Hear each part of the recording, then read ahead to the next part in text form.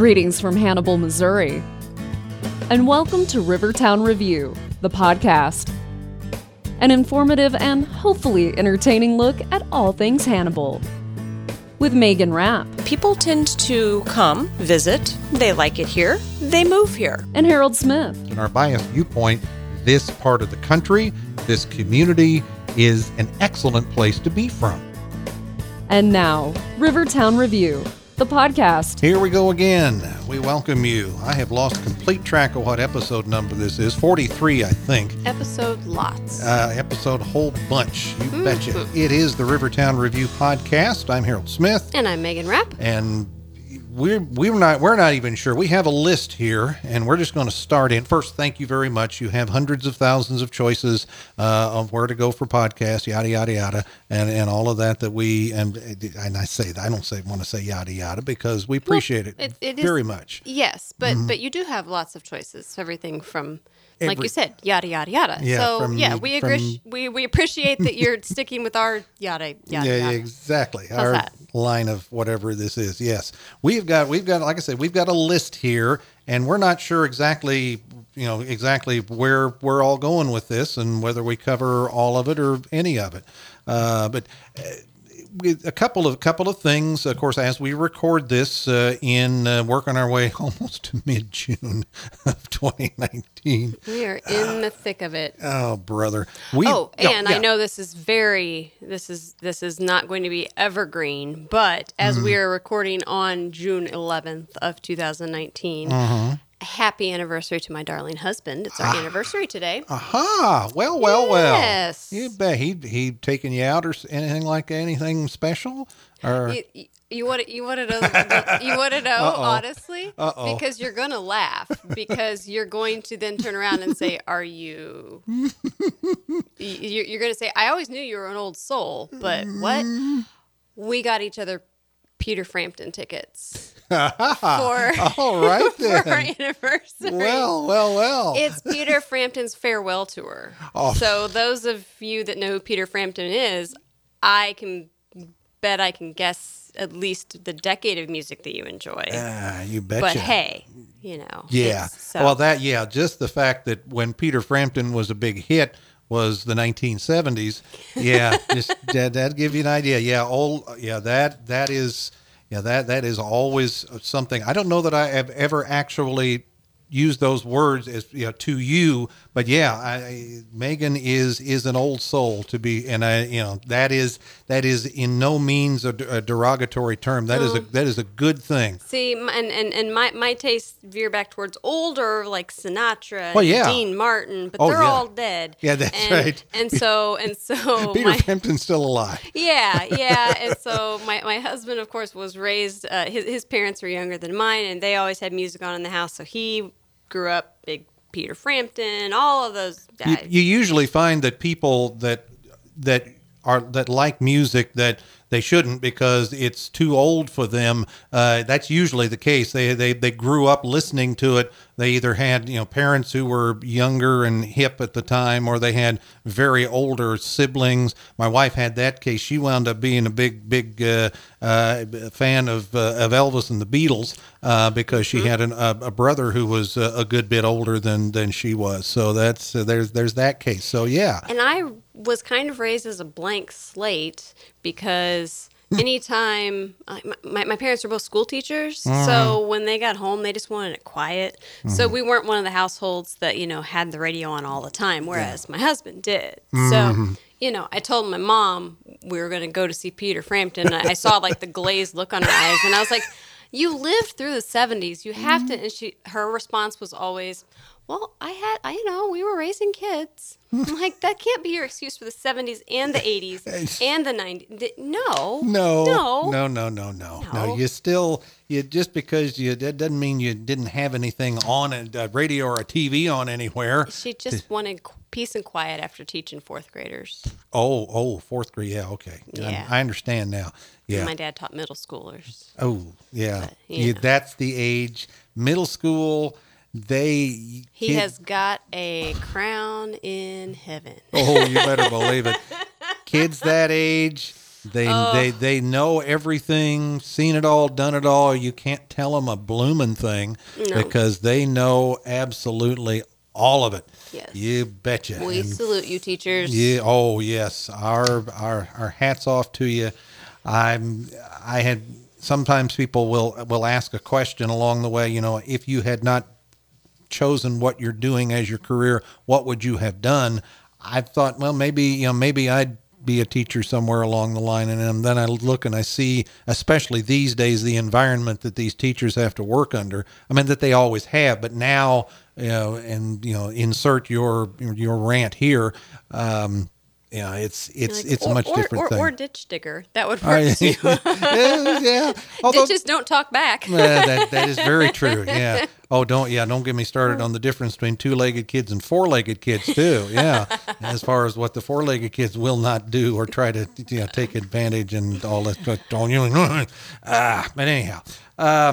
Where were we? Oh, yeah. Peter Frampton. That's where we were. And Which has nothing to do with Hannibal, but, nothing I had whatsoever. to do a shout out for Absolutely, yes, because, your husband is one of our tens and tens of listeners on the podcast. Bragged about us to the governor and everything. Back they had the meeting with all of the city. It's been a while back. Oh. Yeah, they had the meeting. Or was it the governor or was it Senator Blunt? No, I think it was the governor. Yeah, Mike Parson. He was up here with a bunch of the big shots, and they were working their way around the room and talking about things. Table. Yeah, round table thing. And I heard the story that Ryan talked up the podcast. About good things going on in Hannibal. Yeah. Well, he comes. He doesn't share a lot when he gets home, does he? He likes to leave work at work. Yeah. Okay. It's a trait that I should, we should all just. Yeah, there are definitely times for that. Yeah. So to recap, Peter Frampton has nothing to do with Hannibal. Right. No.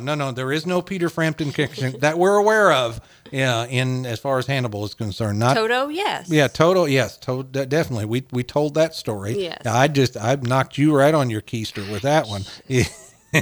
Have you crossed paths with Katie Woods since then? I have, but I haven't had a chance to. Didn't come up. Okay. No. Yeah, but anyhow. Well, this podcast. Yes. After the first couple minutes of the just meandering. Mm-hmm. I mean, if you've listened to us enough, that's. Yeah, this is standard. You're just sitting there going, they'll get there eventually. They'll get there eventually. Yeah, whatever they're trying to do. Even though it's been actually 7 minutes already, but they'll get there. Yeah, we're getting there. We have some really fun updates. Yes. Like you said, we are in the middle of June of 2019 of Hannibal's bicentennial, and we got some cool stuff going on. We have some cool information about one of our very first, oldest, niftiest parks. And and of course we've had an uninvited visitor to the bicentennial year, and that's been the Mississippi River, but the out beyond its banks Mississippi River. Yeah, you have those friends maybe at the end of the party that won't go home. That's it. That's right. The guests that won't leave. River, it's. Yeah, I see the dawn breaking through. It's time to go home. Yeah, go to your home. Yeah, I mean, you stand up, you stretch, and you go, man, I got to get up in the morning. You leave hints, galore that it's time to go home, and they just won't. And Mississippi is finally moving toward the door as we record this, but it's going to be a couple of weeks before it is completely out of the driveway. But we say all of that to tip our cap. If I had a cap, I'd tip it to it has been the fight of the flood of 2019. And as we have talked about the Midwestern mindset of helping one another, of pitching in for a good cause. This was not necessarily a good time for a good cause.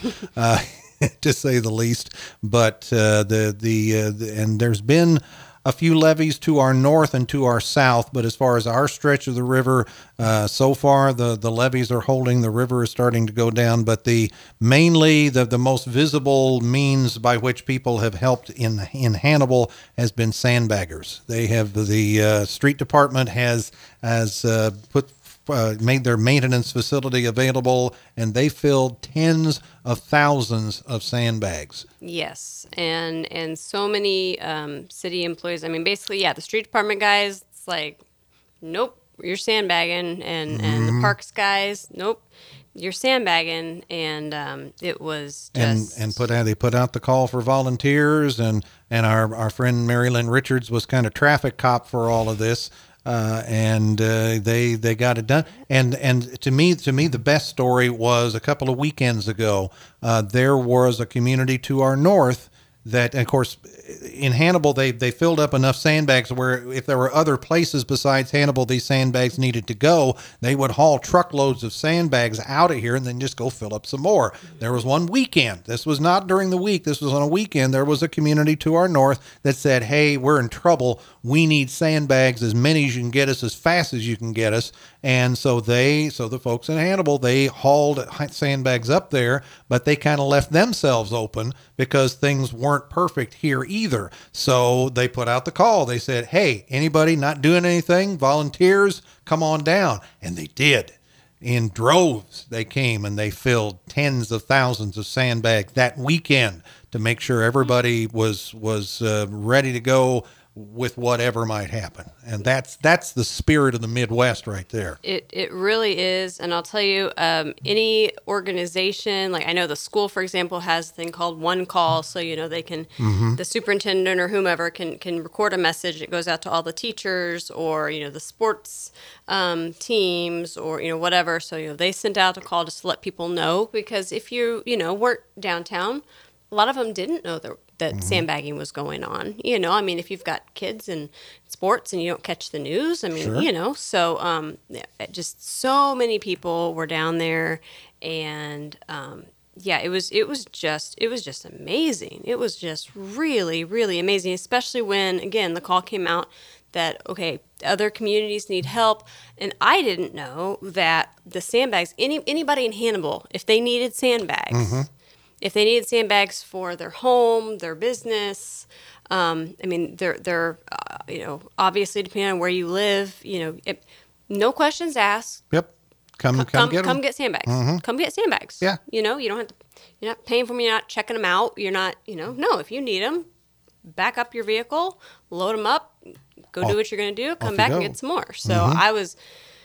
Yeah, it's an amazing. Anybody that was here for the flood of '93 could, tell you about it. And we learned a lot. We have found with this one being very much like the one in '93 that we learned a lot when it comes to organization and that kind of thing. It was kind of chaotic, comparatively speaking, in '93, but with that effort, they learned so much. The emergency response people and just the people, just the volunteers that would patrol the levees and would work with the sandbags and all that. It was a much more coordinated effort this time around. And again, so far, the river still is going down. It'll be a couple of weeks before it gets back down within its banks. And so in the meantime, the river is still pushing against those levees, as it has done for the better part of the last couple of months now. Yeah. So, they're still vigilant, still, but the forecasts look good. But it's so, we're not ready to call it a total victory yet, but it looks good at this point, and we'll, if we need to keep you posted on that we will.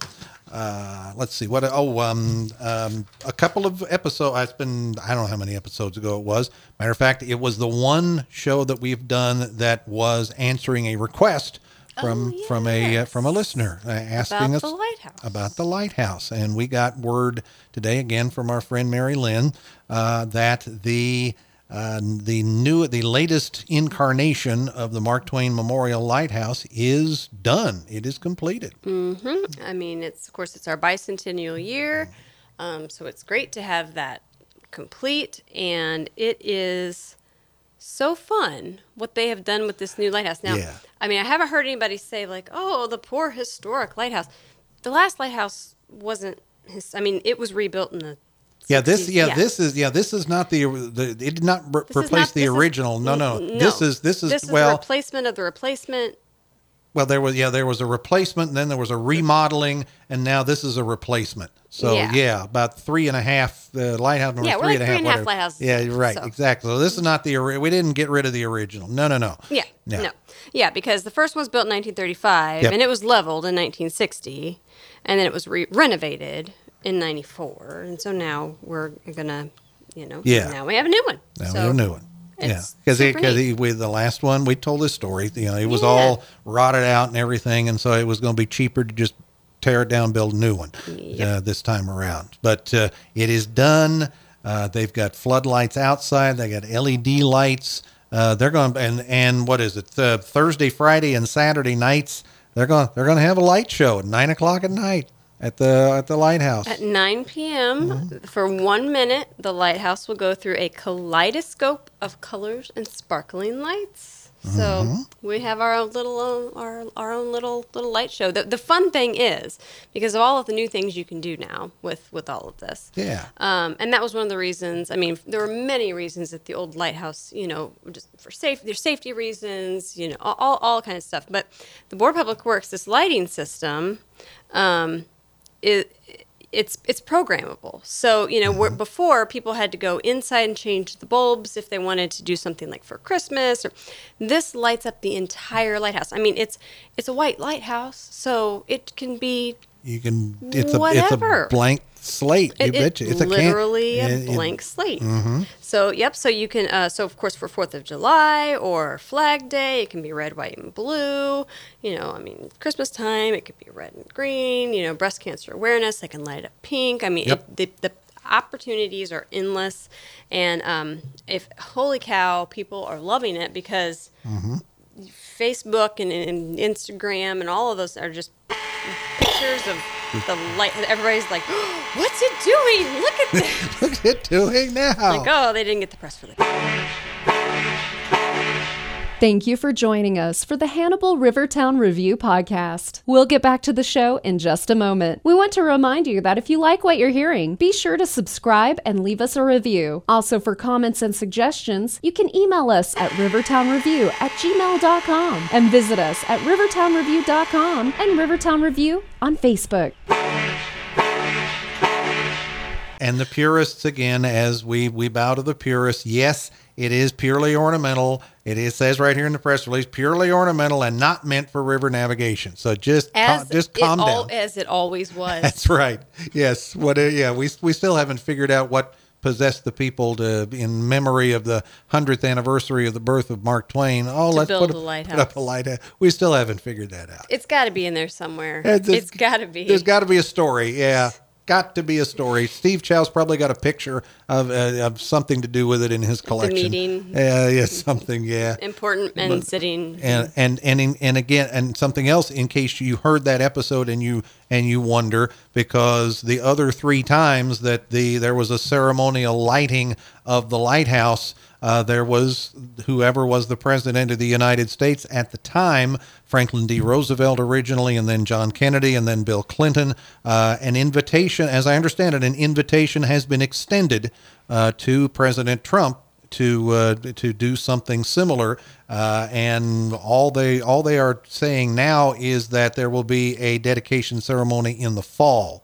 Is what Andy Dorian is saying at this point. So I would take from that they're still working on it. They're still trying to get schedules coordinated and whatever they need to do to make all of that happen. So in case you're wondering, yes, they're working on it as far as that. To commemorate this one in a similar way that they've dedicated the other 3 times. Yeah, so. I know. And we've had discussions about, well, if it's the bicentennial, should it be someone, from Hannibal to light this one for the 200th? That I don't know. Yeah. I mean, and who knows? Who knows? Yeah. Right now, the lights are going. It looks great. It'll be officially dedicated at some later time, which everything always is officially dedicated at some later time. So we'll just see. We'll let you know more on that later. Yes. And I tell you, you got to love the history of this town, because where else, I mean, there are some communities, bless their hearts, they would not have 2.5 pages of history of the entire town. I have in my hand 2.5 pages of history just on a 1-block square part of the city of Hannibal. Well, but it's one of the oldest. Exactly. I'm not minimizing that at all. If there's any property that has earned 2.5 pages, probably about 12 point Helvetica. Condensed. Condensed. That's right. We've been in. I know I'm in broadcast. I've spent some time in print, and you have too a little bit, at least around the perimeter of it. So yeah, we know way too much about this stuff. Yeah, but we're talking about Central Park in Hannibal. It has quite the history over the years.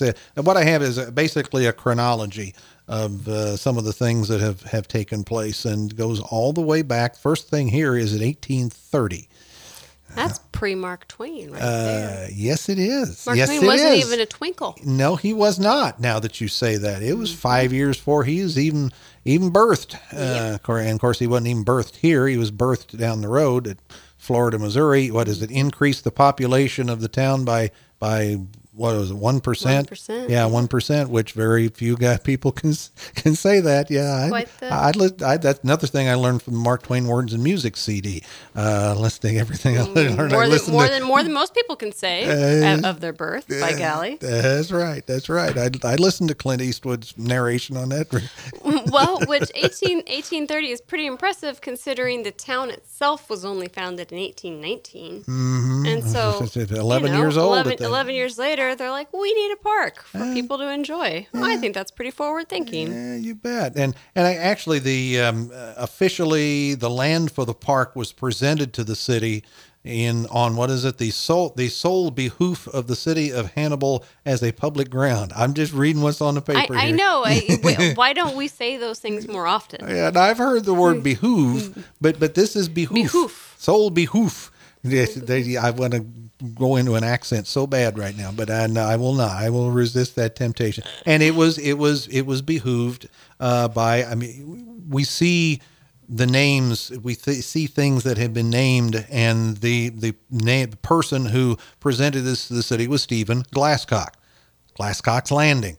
Those names are all over this town as far as the people who started the ball rolling in Hannibal. And he did officially. I mean, 5 years prior to that, the first schoolhouse in Hannibal was built on that property. Mm-hmm. So I was going to say, Central Park was first schoolhouse was built on that property. If I remember correctly, there was a church or at least a building where church services were held, or maybe meetings. There was a building where meetings were held. I should have studied this. And it was, like I said, it's 1830. I mean, there aren't a lot of people in Hannibal yet. No, so not at all. It makes me chuckle a little bit, because there was still a lot of raw land around here. There couldn't have been a whole lot going on. Yeah, it might have been on the outskirts of town at that point. I don't know. I mean, it's definitely. But they talk about they built the first wooden fence in 1847, mostly to keep the livestock out.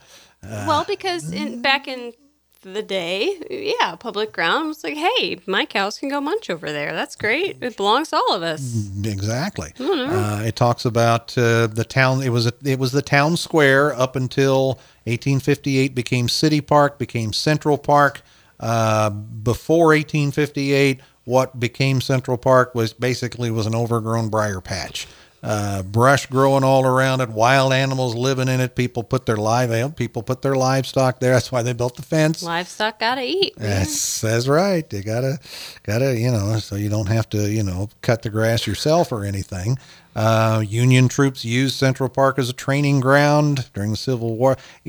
Hannibal was pretty much kind of an occupied territory during the Civil War anyway, wasn't it? Yeah, this area isn't called Little Dixie for nothing. Hey, most definitely. I've told you that story there. I saw a mini-series about Dixie about the South and people that are from the South, their points of view on various things. And one of the things that stuck with me was they were talking about the states that they consider to be part of the South. They got a lot of problem with Kentucky being considered a southern state, but they got no problem with Missouri being considered a southern state. Yeah. Yeah. I mean, a lot of people that moved to Missouri were from the southern state. Sure. So, yeah, it's been many things over the years. Although, Briar Patch with woodland creatures sounds a lot better than, Union soldier troop.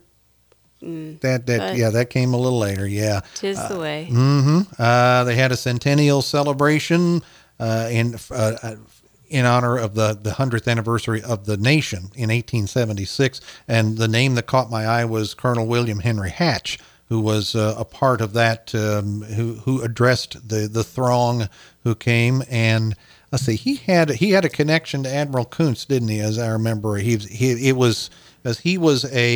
or maybe I'm thinking of somebody else. He was a congressman. Yes. Yeah. And I also know that there is a statue of him in Central Park. Okay. Yeah. Yeah. That's right. And because it was something like, because when we did the episode about Admiral Kuntz, I want to say that Admiral Kuntz's father put in a good word for his son with Congressman Hatch, and got him into the Naval Academy. Something like that. Man, you have a much better brain than I do, because I had already forgotten that. I cannot believe it, but believe it or not, I had actually forgotten that. But I would like to state for the record that I've spoken to many things. I've spoken at Kiwanis, spoken to Lions Club, I've spoken to, Chamber. I have never had a statue built in my honor.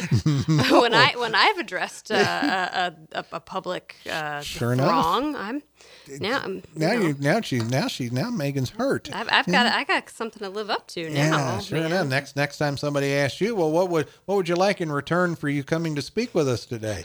Giant bronze statue. I want a statue right there in Central Park. By golly, yeah. Just for the pigeons. Yeah. That's the downside of having a statue. It would be. Yes, he was a U.S. representative from Missouri. So. Yep. And there all manner of things have taken place. Something else caught my eye. Back in the early days of the 20th century, they had what were known as Chautauquas in Central Park. They still have those. Next town over from where I live is Jacksonville, Illinois, and every summer they'll pitch a big tent in their Central Park, and they'll have Chautauqua celebrations. Yeah. Yep. And those usually it's a rousing speeches, or nowadays it's people not interpreters, impersonators, and giving.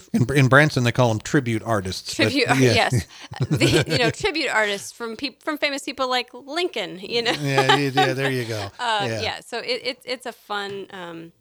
Nowadays it's a lot of, it's more reenactment, but that was That wasn't. But these were the real people. These were the real. Yeah, these were really William Jennings Bryan and Jane Addams of Hull House and H.L. Mencken and people like that. They really were the people instead of just people pretending to be those people. That's right.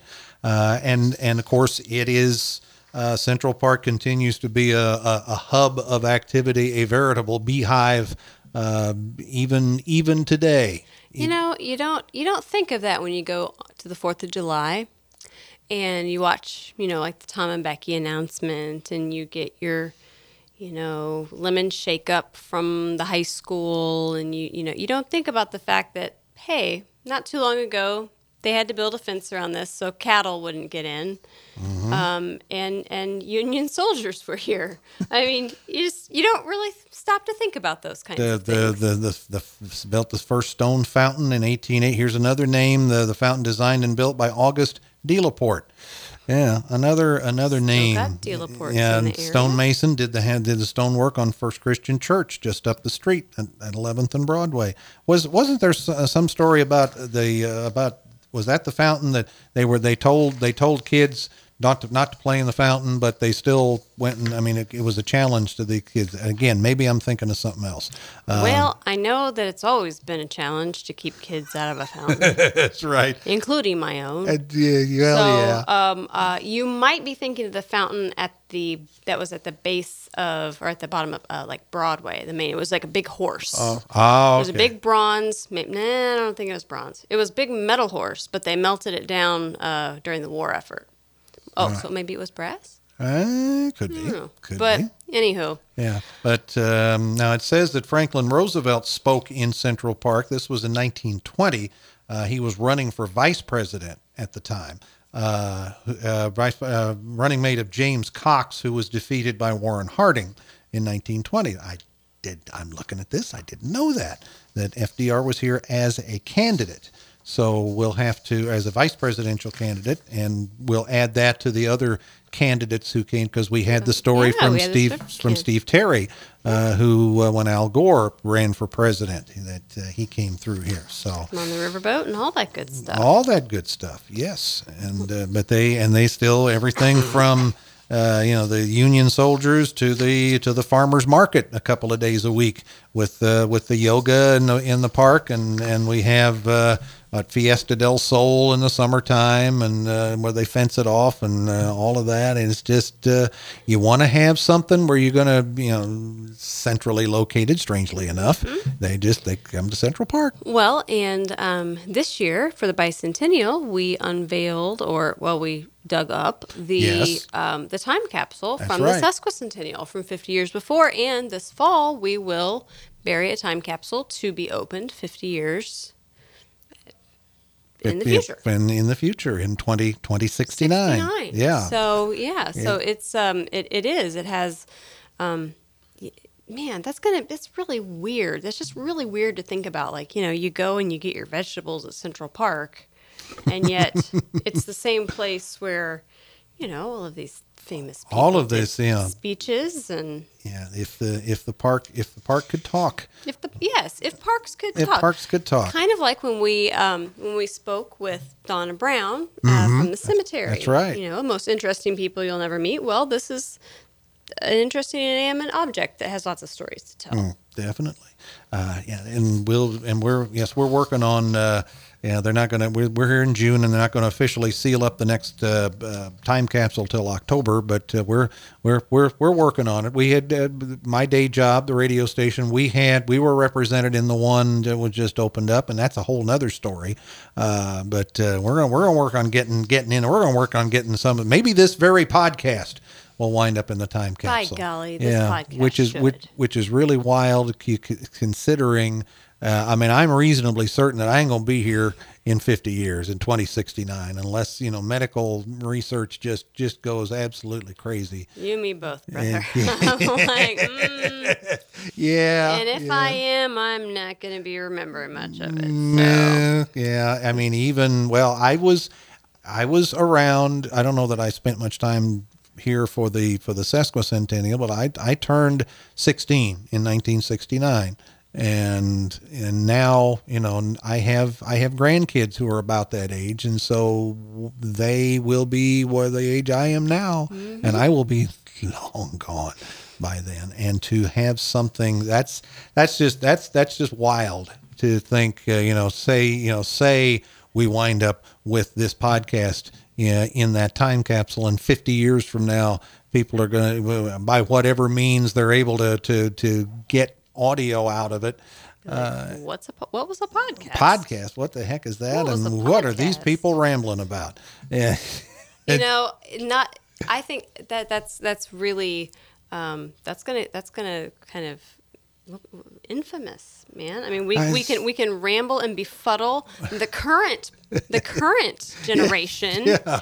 We also have the power to ramble and befuddle a generation. Future generations. Wow. I think that's something to be proud of, Harold. Absolutely. What an awesome responsibility that we have, is to befuddle multiple generations. And I'd say we're getting to the point where we've befuddled all we dare to this time around. Well, I think it was a fun little jaunt through not only bicentennial things like the lighthouse, being built, and the fantastic community spirit we've seen during these very damp times in Hannibal. And you're right. I think we've gotten to the end of our meanderings of the day. I think we can both agree that these past couple weeks or maybe even months have been quite the adventure, and we look forward to more adventures with our listeners and want to thank them for sticking with us. I know we haven't been here for a couple weeks, but well, the sandbags were a calling and we must go. Yeah, the day job calls, and you got to answer the call. That's right. But we're not dead yet. No, not dead yet. Not dead yet. No, absolutely. I'm Harold Smith. And I'm Megan Rapp. And we thank you for joining us for the Rivertown Review Podcast. We'll see you next time. Thank you for joining us for Rivertown Review, the podcast. For more information on all things Hannibal, visit our website, rivertownreview.com.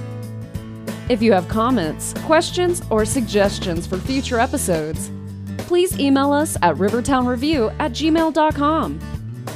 And be sure and join Megan and Harold next time for Rivertown Review, the podcast.